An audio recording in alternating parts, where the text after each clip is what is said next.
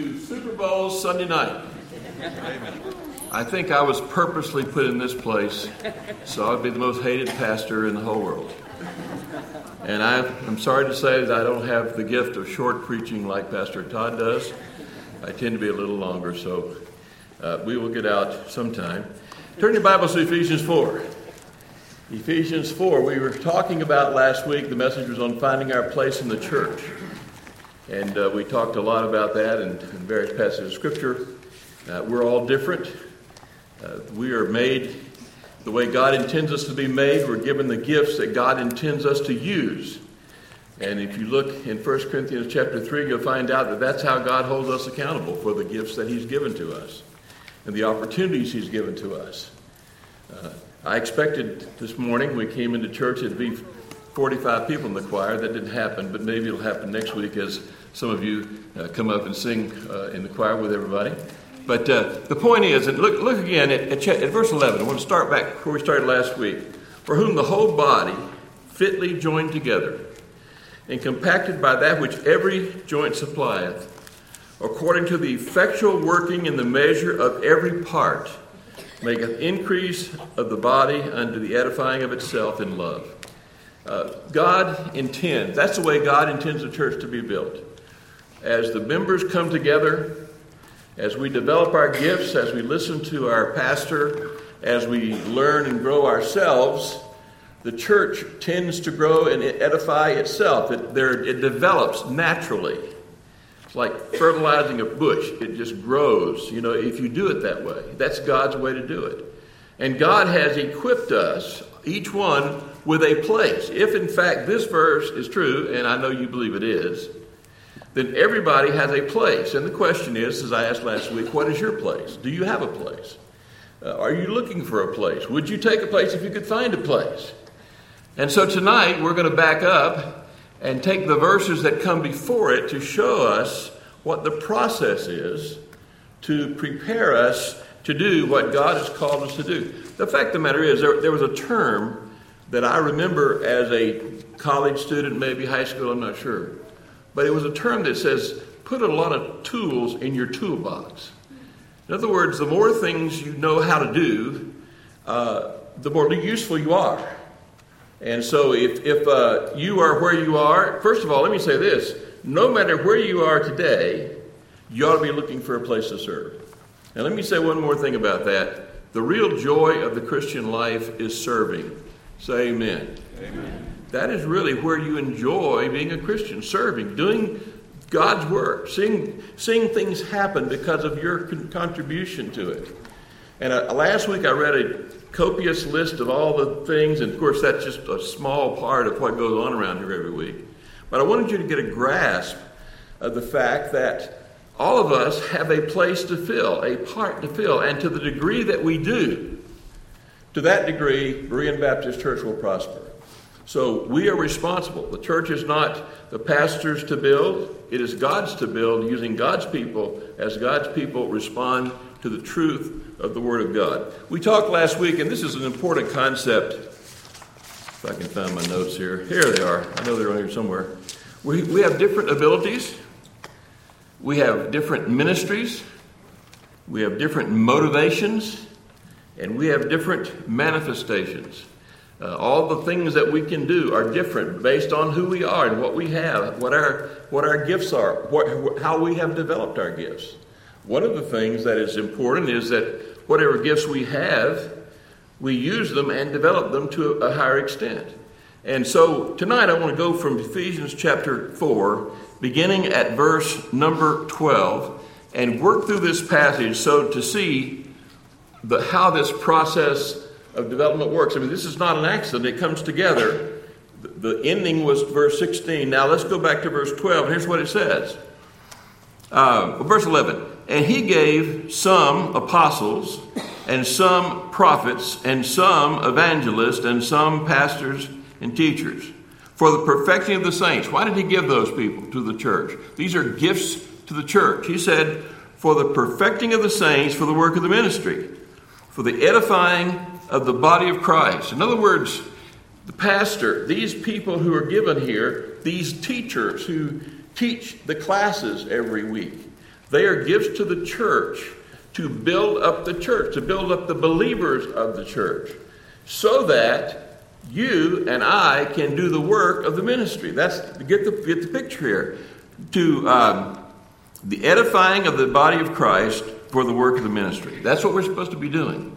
So God is not only put us here together as a body, but God has used us together as a body to accomplish His purpose. Now, I postulated this last week. Suppose 1/3 of the people who are members of the church don't do their part. Well, then according to this verse 16, that the church will lack that 1/3 of the gifts. The things that should be happening aren't going to happen because those people aren't doing their part. And so it is incumbent on us to think about, first of all, to evaluate where we are, to evaluate ourselves, and to try to find out ways we can grow and we can develop and we can learn and we can be more useful to use what God has for us. Now, let me say this. Don't wait until you're 45 and have gone to seminary to serve. It means that we all can serve today. Wherever you are in the state of wherever you are spiritually, you can serve. But our desire should be, and I want you to see this. Look, if you would, at verse number 13. Till we all come in the unity of the faith and the knowledge of the Son of God unto a perfect, mature man, under the measure of the stature of the fullness of Christ. So, the leaders that we have here, the pastor, the assistant pastors, the deacons, the teachers, we are to pay attention to them. We are to follow them. They are the ones that God sends here to help us find our way. Pastor Todd, being the senior pastor, designs the direction and the programs that happen here. And you need to be willing to follow his leadership and say, okay, I'll do my part, whatever that part is. And you're good about that. I know that. I see it when it happens. I know that people are doing things around the ministry here. You're responding to ministries. We had the Christmas ministry outside, the fall ministry, those kind of things. And you always respond. But the fact is, we all need to respond and find our part and follow our pastor and follow our assistant pastor's lead. And when they say, I have a need for this or I need somebody to help me with this, people ought to be lined up to do it because that's what we're supposed to do. We are supposed to follow the leadership of our pastor. Then the next part of our growth is this, to be committed to growing in Christ. Notice that phrase again. Till we all come in the unity of the faith and of the knowledge of the Son of God unto a perfect man, unto the fullness, the stature, fullness of Christ. Jesus told a parable in John chapter 7 as he finished that great passage, what we call the Sermon on the Mount. And he told an illustration, actually. He told two illustrations. One was about a house and the other was about a road. But the house, he said there were two men who built houses, and one built a house on the sand and the other built a house on the rock. And he described the difference. He said the one that built his house on the sand was one who heard the word but did not obey the word. Now listen to that. He heard the word and did not obey the word. Now let me ask you a question. Could that be a Christian at Berean Baptist Church who comes every week, listens to the message, looks nice, smiles, combs his hair, and yet is not obedient? Now the other guy hears the word, and apparently the same word, he's there in the same place, he hears the word, but he obeys the word. Now, what's going to happen? Storms are going to come. If you look at the passage, both men, or both people, whoever they were, had storms. The rain, the wind came, and they came to both houses. Now let me tell you, folks, storms are part of every life. If you haven't had any yet, just wait, you will. Storms are part of every life. And how your house sustains in the storm, how it lasts, it depends on whether or not you have built your house on the foundation of obedience to the Word of God. Now, here's the thing. What if you don't know what the Word of God says? What if you are caught in a storm? And this is so often the way we are. Lord, I haven't bothered you in 6 months to pray. Now I need you. I'm in a mess. Can you help me? That is not the way life is to be for us.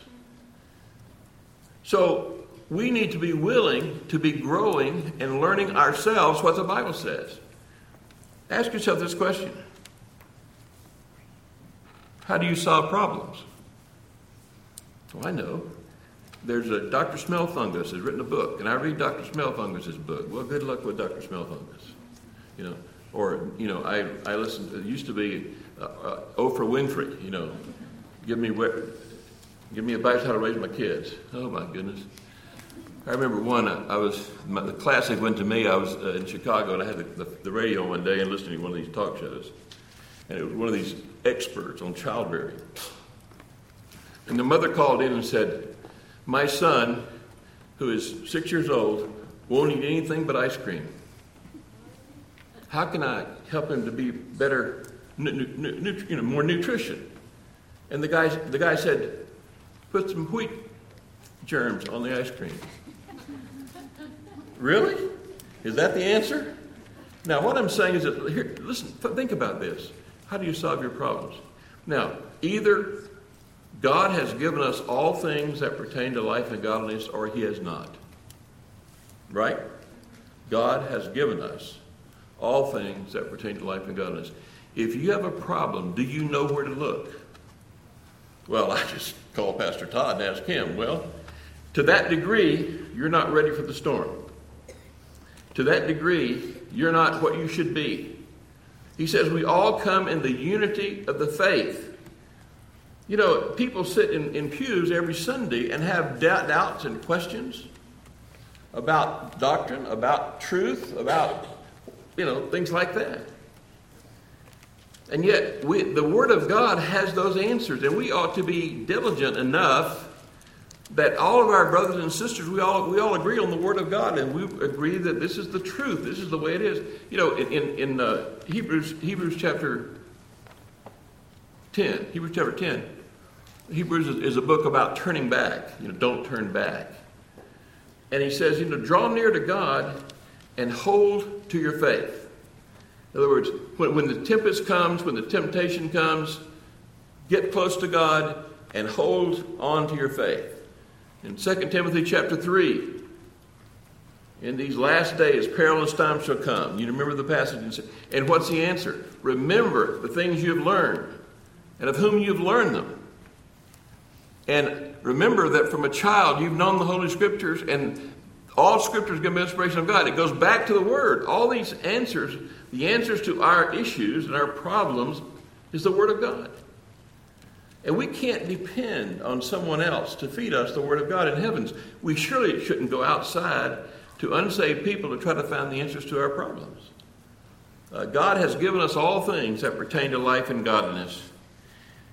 You see, if you look back up there in verse number 13, the unity of the faith, the knowledge of the Son of God.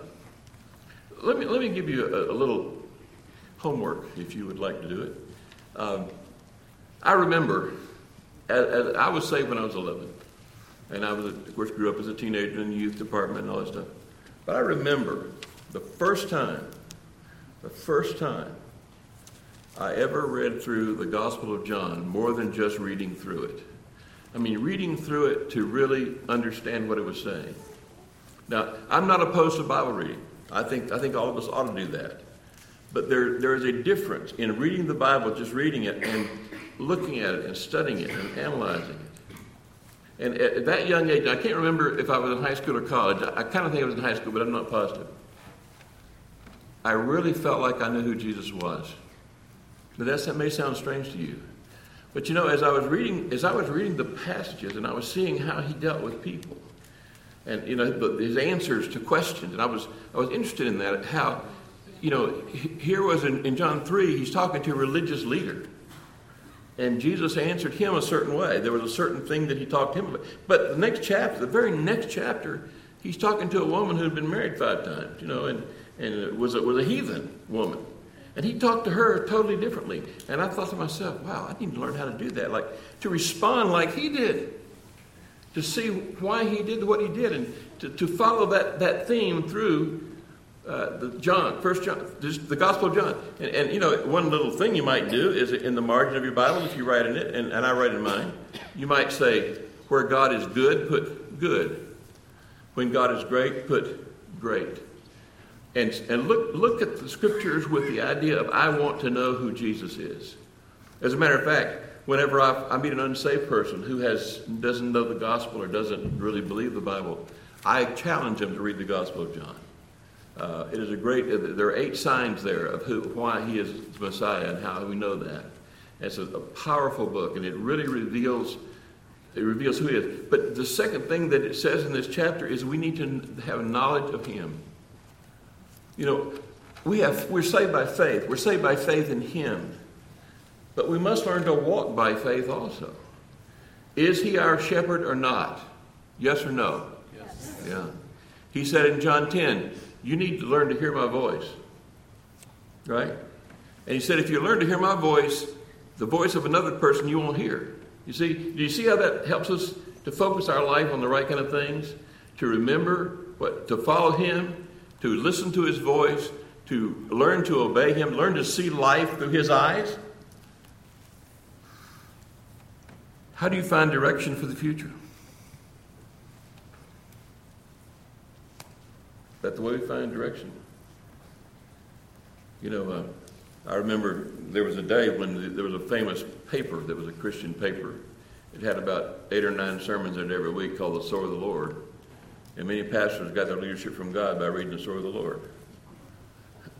My friend, I guess that is a way to do it, but it's not the right way to do it. Every time we sit or stand, sit, Todd stand, we need to know what God wants said here. We need to know what the message is to be. And so we need to understand that we need to find direction from the Lord. From his word, from the counsel of godly friends. You know, his word is like guardrails. It keeps us from running off the cliff. It may seem restrictive to you, but it isn't restrictive. It's safe. It's safe. It protects you. So to find direction, how do I find direction? Well, listen, all of us make, how many decisions do we make every day? Decisions that affect, but the fact of the matter is, we have a little saying in our leadership class, when leaders fail, others fail with them. So, Daddy, when you fail, your family's going to fail too. You make a bad choice, it's going to affect your family. Sometimes for 2 or 3 generations. I can tell you stories. So we need to understand, to find our direction, we need to know the Word. We need to know that we know it is the 3 things: unity of faith, knowledge of the Son of God, and the stature of the fullness of Christ. That simply means growing as a Christian. Ask yourself this question: am I closer to God than I was a year ago? Let me ask it even more personally than that. If I ask my wife, am I closer to God than I was a year ago, what she would say? Or if I ask my children, what would they say? In other words, we should all be growing in our closeness to Christ. We cannot get... By the way, if we're not as close to him as we were 6 months ago, God hasn't moved. We've moved. And whatever that is, whatever we need to fix, we can confess our sins and he'll put us back into that fellowship. If we walk in the light as he is in the light, we have fellowship one with another. Let the scriptures speak to us. I think the passages will be up on the screen also, but let the scriptures speak to us about this. It says this, Acts 17:11. These are more noble than those in Thessalonica, in that they received the word with all readiness of mind. Now listen to this, and search the scriptures daily where those things were so. In other words, when they came together and heard the preaching, they received the word with readiness of mind. That should be everybody's goal. When I come to church, I'm not coming as a critic. I'm not coming to just fulfill my obligation. I'm here to hear the word. They receive the word, but notice this, and they search the scriptures daily. That's where you find out. Is this true? And by the way, a preacher should never be defensive about that. If I'm not preaching the word, I need to know it, right? If I'm saying something wrong, I need to know it. And a few times people told me what I did wrong, but that happens too. Okay. Psalm 119. Teach me, O Lord, the way of thy statutes, and I will keep them unto the end. What if you don't know what his statutes are? What if you don't really understand what he expects from you? What is life? What is it? When you're looking at things around, he says, Give me understanding, and I shall keep thy law. Yea, I will observe it with my whole heart. Make me to go in the path of thy commandments, for therein I delight. Familiar passage. Thy word is a lamp unto my feet and a light unto my pathway. Do you believe that? Say amen. Amen. It is. And yet, while that is true, and I think we'd all, on some level, believe that, do we believe it in the sense that we trust God to guide our steps every day? All the decisions we make, all the value choices, the moral choices, do we trust Him to guide us? And then to look back and say, as we sang tonight, Jesus led me all the way. If God should let me there review the winding path of earth I knew, it would be proven clear and true, Jesus led me all the way. What a wonderful statement to be able to make as you get older, to realize that God has led your pathway from steps to the pathway, and God has led you all the way. Psalm 119:30, the entrance of thy word giveth light, it giveth understanding to the simple. I'm not going to ask you how many of us are simple. Me and you, a lot of us are. And but the word, you see, you want to understand how the world works. You understand where we are as a nation, what's happened to America's culture. Read Romans 1. You want to find out how the last days are going to be? Read 2 Timothy chapter 3. You want to find out why your children fight? Read James chapter 4. Why are wars and fightings among you? God tells us about that. In other words, we need the Word of God to give us the perspective on life. But more than that, how to deal with these things and how to walk through them appropriately with the Word of God. All Scripture is given by inspiration of God and is profitable. 4 things. For doctrine, it tells us what is right. For reproof, it tells us what is wrong. For correction, it tells us how to fix what's wrong. And righteousness, it tells us how to stay on the right path. Now you look at those 4 things, and if we had the ability to know the Word of God well enough, that the Word of God could show us in every situation whether something is right or not.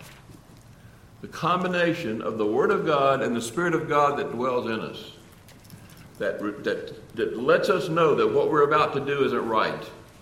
He's convicting us. He convinces the world of sin, of righteousness, and of judgment, the Bible said when Jesus said that.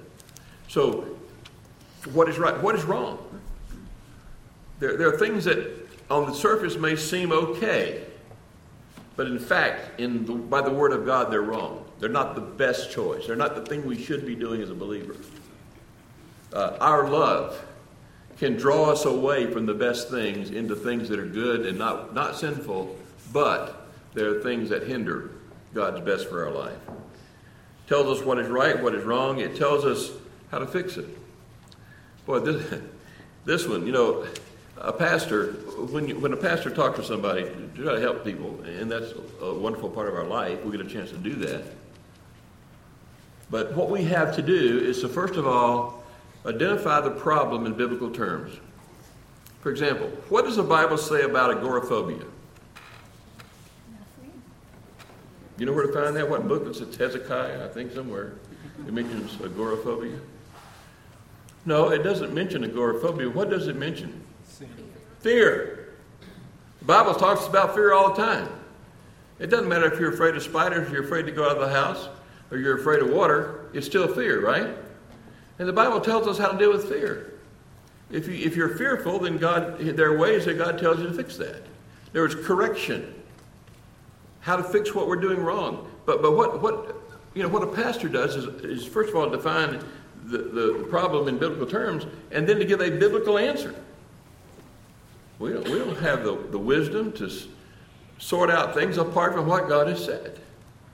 And so when we talk to someone, we say, this is what God says. And of course, the one that's most difficult to convince people of is the way God says to solve disputes. The Bible's very clear about what to do, how to do that. And I tell you, many times I've said, I understand this. Now, here's what you got to do. Well, I know, but, you just don't understand my situation. Well, I don't, but God does. Well, you don't know this person I'm dealing with. No. Here's the thing. When we do things God's way, and He's obedient to His word, now listen to me carefully, we have behind us the power of God. Now let me ask you a question. Who can change hearts and lives? Can you do it? No, you can't do that. Only God can do that. So, if God says, do it this way, and I do it that way, I have behind me the power of God. That's an amazing, once you get that concept, what I've got to find out is, how does God say do it? What does He say to do? If I raise my kids the way God says to raise them, you say, well, you don't know my kids. No, I don't, but God does. And besides that, God's also working in your kids' life if they're saved. And God loves your kids more than you do. So we need to understand that God tells us how to correct what is wrong, what we're doing wrong, how wrong we're thinking. How many times does the Bible say to be renewed in the spirit of our mind? To think God's thoughts. It doesn't say it that way, but the idea is to learn to think like God thinks. Learn to see things the way He sees them. You can go to popular culture. You can go to popular media and find out how to think, or you can go to the Bible and find out how to think. My choice is I want to find out how God would look at it, not how the popular culture would look at it. So, the last one is, of course, in righteousness. Instruction in righteousness, how to stay on the right path. Warnings about things that, the Bible, the epistles particularly are full of warnings. I'm studying right now the book of 1 Corinthians. Lord willing, if I get a chance to preach 3 messages later on, I'm going to do a snapshot in the church of Corinth, the first 3 chapters of Corinthians. But God warns them, here's who you are, don't do this. And guess what they do? Exactly what God said not to do. And God already told them not to do it. And they do it anyway. It didn't turn out so well. And we need to understand when God says this is the road to righteousness, He's leading us in paths of righteousness for His name's sake. We need to understand that that's a path we want to walk in. Because when you walk outside that path, there's all kinds of thorns out there. And the next thing, that we henceforth be no more children, tossed to and fro, and get the picture here, carried about with every wind of doctrine by the sleight of men and cunning craftiness whereby they lie in wait to deceive. Wow. If you read 2 Timothy chapter 3, the last days, evil men and seducers shall wax worse and worse. Listen to what it says. Evil men and seducers shall wax worse and worse, deceiving and being deceived. It's a characteristic of the last days. They that would live godly in Christ Jesus will suffer persecution. I mean, those kind of things are clear in Scripture. That's the way things are going to be. And it talks about being tossed to and fro with every wind of doctrine. I know people sit in these pews, probably tonight, and there are Bible doctrines that we preach and we believe and we live by that you absolutely don't believe, or you don't buy into it. At least you don't obey it. You've never committed yourself to saying, if God said it, that's true. I'm going to do it. Now, we're fallible. We don't always do it perfectly. We sometimes fall. But the fact is to accept the fact. We live in a day when truth is my truth, and your truth is your truth. My friend, that's not the truth. The truth is the Word of God. Amen. And so to be tossed to and fro with every wind of doctrine, that's the way some people live. I mean, they're this way and that way. They believe this, they believe that. And that is not the way God intends us to be. We need to be stable. We need to be mature. Some people, you want to see what kind of mood they're in before you talk to them. Are they going to fuss at you, or what are they going to be? Kind of learn to gauge that. Seek maturity. Be honest with yourself. Are you wishy-washy? Are you not consistent? Are you to and fro? I mean, is that your life? You do something and you stop doing it, and you try to do something and don't do it, and you're just back and forth, back and forth? Listen to the scriptures. Steadfast, unmovable, always abounding in the work of the Lord. For as much as you know that your labor is not in vain in the Lord. So many times, when I was in Chicago, we had a bus ministry there, and I was put in charge of it. And that's hard work. I don't know if you've ever been a part of a bus ministry or not, but those guys, bless their hearts, on Saturday would go out and would visit, most of the Saturday, visit kids in a certain area, neighborhood, and invite them to church. And Sunday morning, they'd get there at the bus barn at 7 o'clock. And if you ever lived in Chicago, 7 o'clock is not a pleasant time in January and February. And they would get in the bus and they'd go out and pick up all the kids, and they had a runner on the bus and go run out to the doors and bring the kids in. And then they would go after church. They would take the kids all back home, and then about 3 o'clock they got home for Sunday lunch. And one of the things that happened sometimes is one of the bus workers would come to me and say, "You know what? I've tried so hard. I've been working, and we aren't seeing anything. I'm just going to quit." Well, look. Be ye steadfast, unmovable, always abounding in the work of the Lord. For as much as you know your labor is not in vain in the Lord. You never know what kind of impact you're having on someone. Daniel, I've mentioned you before. I want to mention you in a good way again. We don't know what the nursery does for parents. If a parent comes into the nursery and they bring their little child in there and they look around and the people are nice, and things are clean, and everything's nice, that makes a huge impression on a young couple, wouldn't it? And, of course, Dane does such a good job with that, but that's so important. And just because we don't see that person walk the aisle the first Sunday they're here, God does his work. Our job is to do what God calls us to do. His job is to bring the result that he wants us to bring. I wish there were 500 here tonight. But that's nothing I can do about that, What I can do is when Pastor Todd asks me to preach, I do my best to preach. But you see, we are just to be faithful. Next week we're going to look on how God evaluates our life. And I think that's an important ending to this series about how God evaluates us. But really, doing what we are called to do, that little niche, or maybe a big niche, or maybe 5 niches that we are to fill.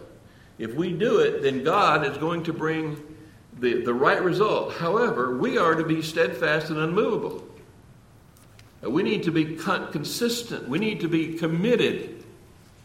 Committed, first of all, to the Lord. And let me stop and say one more thing. God deserves our best. Amen? Whatever we give to the Lord. Every time a pianist sits down at the piano keyboard, they ought to be giving God their very best. Every time a soloist stands up to sing, or someone plays an instrument, or someone teaches Sunday school class, or someone works in front line, or someone takes care of the nursery, we ought to give God our best. That is what he deserved. And when we're evaluated, it's wood, hay, and stubble. That's not sinful. But neither is it a gift fit for a king. Right? And I want to give the very best that I have to God. So when I have an opportunity, I want to do the very best that I can do. Always knowing that your labor is not in vain, Lord. Let us not be weary in well-doing. I remember Lester Roloff. Some of you know the name. Maybe you've heard him. I did when I was in Lester Roloff. He said, "Don't be weary in well-digging, because a lot of people are thirsty." That scripture doesn't say that, but that was his little interpretation there. But don't be weary. Don't be weary in well-doing, for in due season, what's the rest of it? Yeah. And I suspect that there are cases where the harvest is right there and the person quits. Just ready for God to bring the harvest. You've worked hard, you invested your life, you've done the best you can. You get discouraged or downtrodden or whatever it is, and you quit just before God's about to bring a harvest. And by the way, you have to get satisfied with the harvest that God brings. You've heard, many of you have been around here a while, have heard this, but I want to quote Andy Bonakowski again. And Andy's a remarkable fellow on many levels. He really is, and an interesting guy to talk to. But one of the first times I ever met Andy, they were meeting in a little room, a little, 15 by 15 room, and had 12 people there for a service. That was his church. He'd been there a long time, I think 15 years or something, and that's all he had. So we were talking afterwards. I was a pastor, and we were talking about the ministry, and he said this. I never forgot it. It made an impact on my life. He said, "Pastor Sweat, I may never see the harvest, but," he said, "God has promised a harvest. So maybe my sons will see the harvest." And I thought, wow, Amen. That's a biblical way to look at it, Amen. Whether or not I see the harvest. Now, he thought maybe by the way, 2 of his boys are there working now in Spain along with him. And by the way, I talked to Andy today, and he said, "Pastor, the service this morning was phenomenal. By the way, he's training men." He said, "I had 4 men who are just hungry to learn. I'm teaching them." And he said, "We got new visitors coming, people are being saved, and he got a house full."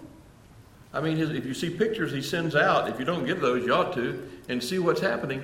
But God sent the harvest to him. And now his sons get to enjoy the harvest alongside of him. What a wonderful thing to happen. So, don't be weary in well-doing. In due season we shall reap, we faint not. Hebrews 12:3 says, "Consider him that endured such contradiction of sinners against himself, lest ye be wearied and faint in your minds." Consider Christ, what he endured, the path that he chose to take. And it was a path that he chose himself. Now, God has chosen a path for us, which we are to follow and find out what it is and follow it. But when we began to think, I'm just going to move on. Did you know the average pastor stays in a church 3 years? That's the average for a pastor in a church is a pastor, 3 years. Now, here's another figure you probably don't know. This is preacher talk. There's a saying that says a person becomes a real pastor after 5 years. In other words, you know that people know you. They learn to trust you. They learn your ways. They're folk that know who you are. So a pastor at 5 years, the greatest ministry is after that. My son-in-law, Rob Strout, went up to Wisconsin to a small church outside of Watertown, and it's in Lake Mills, and he's there. This is his 5th year. And suddenly he is seeing growth, and the church is changing, and things are moving forward. 5 years. Now, if that's true, and I'm sure it's not true in every single case, but it is kind of a rule of thumb that kind of, we buy into. So, a pastor comes to a church, things are going okay, and he finds a little resistance, and things aren't going like he wants to, so he moves. After 3 years, what just happened? He missed the whole point. He missed the 5. You see what I'm saying? So when you think of quitting, when you think of nobody appreciates what I'm doing, remember, we serve the Lord Christ. That's what we do. Whatever it is that our place is. We're not serving because men will think we're wonderful. Tom Farrell used to say, and I've adopted it as a motto in my mind when I preach, is I've got one person to please. Nothing to prove, one person to please. And if I have pleased God, then I've done all I need to do. That's what I need. Then God will do with that. God will do with my work whatever he pleases to do, because he is the Lord of the harvest. And then he says in this passage, "But speaking the truth in love may grow up unto him in all things, which is the head, even Christ. Learn to be gentle, kind, and forgiving." The church is a wonderful thing that Jesus himself invented, ordained. There's so many benefits of a church. We went through, all of us did, COVID and other things, and we were out of church for a while, some longer than others. And you listen to the sermon, you listen to the message. I was telling my leadership class, I was listening to 3 every Sunday. My son Jeremy preached at 9 o'clock, and Breen was at 10 o'clock, and Rob Strout preached at 11 o'clock, and I was listening to all 3 services every morning. So I was getting 3 sermons every Sunday morning. But it wasn't the same. It wasn't the same. And I remember the first Sunday I came back into this building after being out for a long time. It was something I'd never experienced before. And it was overwhelming to me. I was just overwhelmed at that. And now every Sunday we look forward to coming into this room. Not that this is, the temple, but it's filled with God's people, and it's filled with people we love, and it's filled with people who are talking with each other and are concerned about each other. But one of the things the church is for is to teach us how to get along with others. Did you know some of you are ornery? Notice how I said that. Some of you would actually aggravate people and make people upset. Shame on you. But Christian people should get along, right? We should love each other. We should be forgiving. We should be kind. We should overlook things. Forgiving means when someone says something out of the way to me, which they didn't probably mean, but they said it anyway, I have to forgive them for that. I have to let God take care of that. We need to learn to work together. And what it says, speaking the truth in love, that we may grow up into him in all things, which is the head, even Christ. To speak the truth, yes, always. I've had people who were brash, who did not guard their tongues very well, and they would say, "Well, that's just me. I just tell it like it is." Well, sometimes that's the best way to do it, right? To learn to speak the truth in love.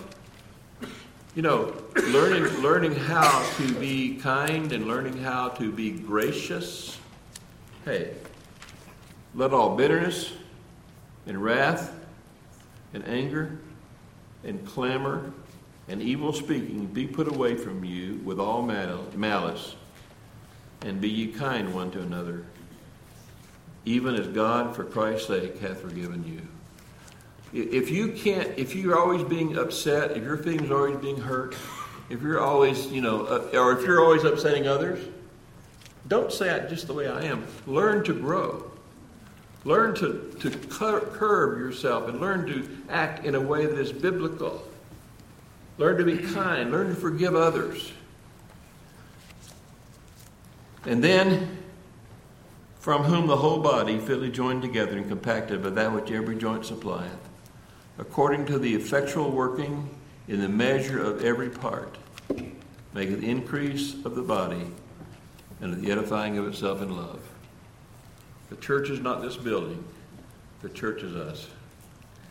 And this church will be what God wants it to be, to the degree that all of us do our part that God has led us to do, that place that God has led us to do. Now, let me one word of caution. I need to do this. Don't overload yourself. Now, I just said get busy. But it is possible that there's an old saw that says, 90% of the work in the church is done by 10% of the people. Here's the problem with that. That 10% of the people are worn out. And that never should be that way. It should never be that way. It should be that any job that's done, there's 3 people lined up to do it. So you need to you understand yourself. I mean, if you've got children at home, you got a job, you got a wife, you got a husband, all this stuff, you've got to be careful. But that is not an excuse not to do anything. As far as I can see in this passage, there are no exceptions. Every part is pretty clear. So it's everybody is supposed to be serving. Now, God leads you, and God will help you, and God will strengthen you, and God will help you to sustain your ministry and bring the result that He wants to bring as you are faithful. God is a wonderful God. He deserves our very best. Before I loved Him, He loved me. Before I sought Him, He sought me. And praise God, He gave me a job to do. And I'm thrilled to do it. And I'm thrilled that God still allows me to do it. I mean, hey, I don't even talk about that, but you know what I'm saying. Praise God. Amen. Let's pray. Father, thank you so much for who you are. And Lord, you do deserve our very best. I thank you, Lord, for each person in this room. You know I love them, and I pray that you would stir hearts tonight, that some who have sat on the sidelines, have never had a place, would start to look and search for the place where you want them to serve, and perhaps to serve in more places. I don't know what you have for their life, but you know. And Lord, we trust you to bring about the results as you want to bring about. We thank you for this time. Thank you for the privilege I have of preaching. Thank you for the folk who have listened carefully to what I've said. Lord, have your will in our hearts today in Jesus' name. Amen. Amen. The Super Bowl hasn't started for 4 more minutes.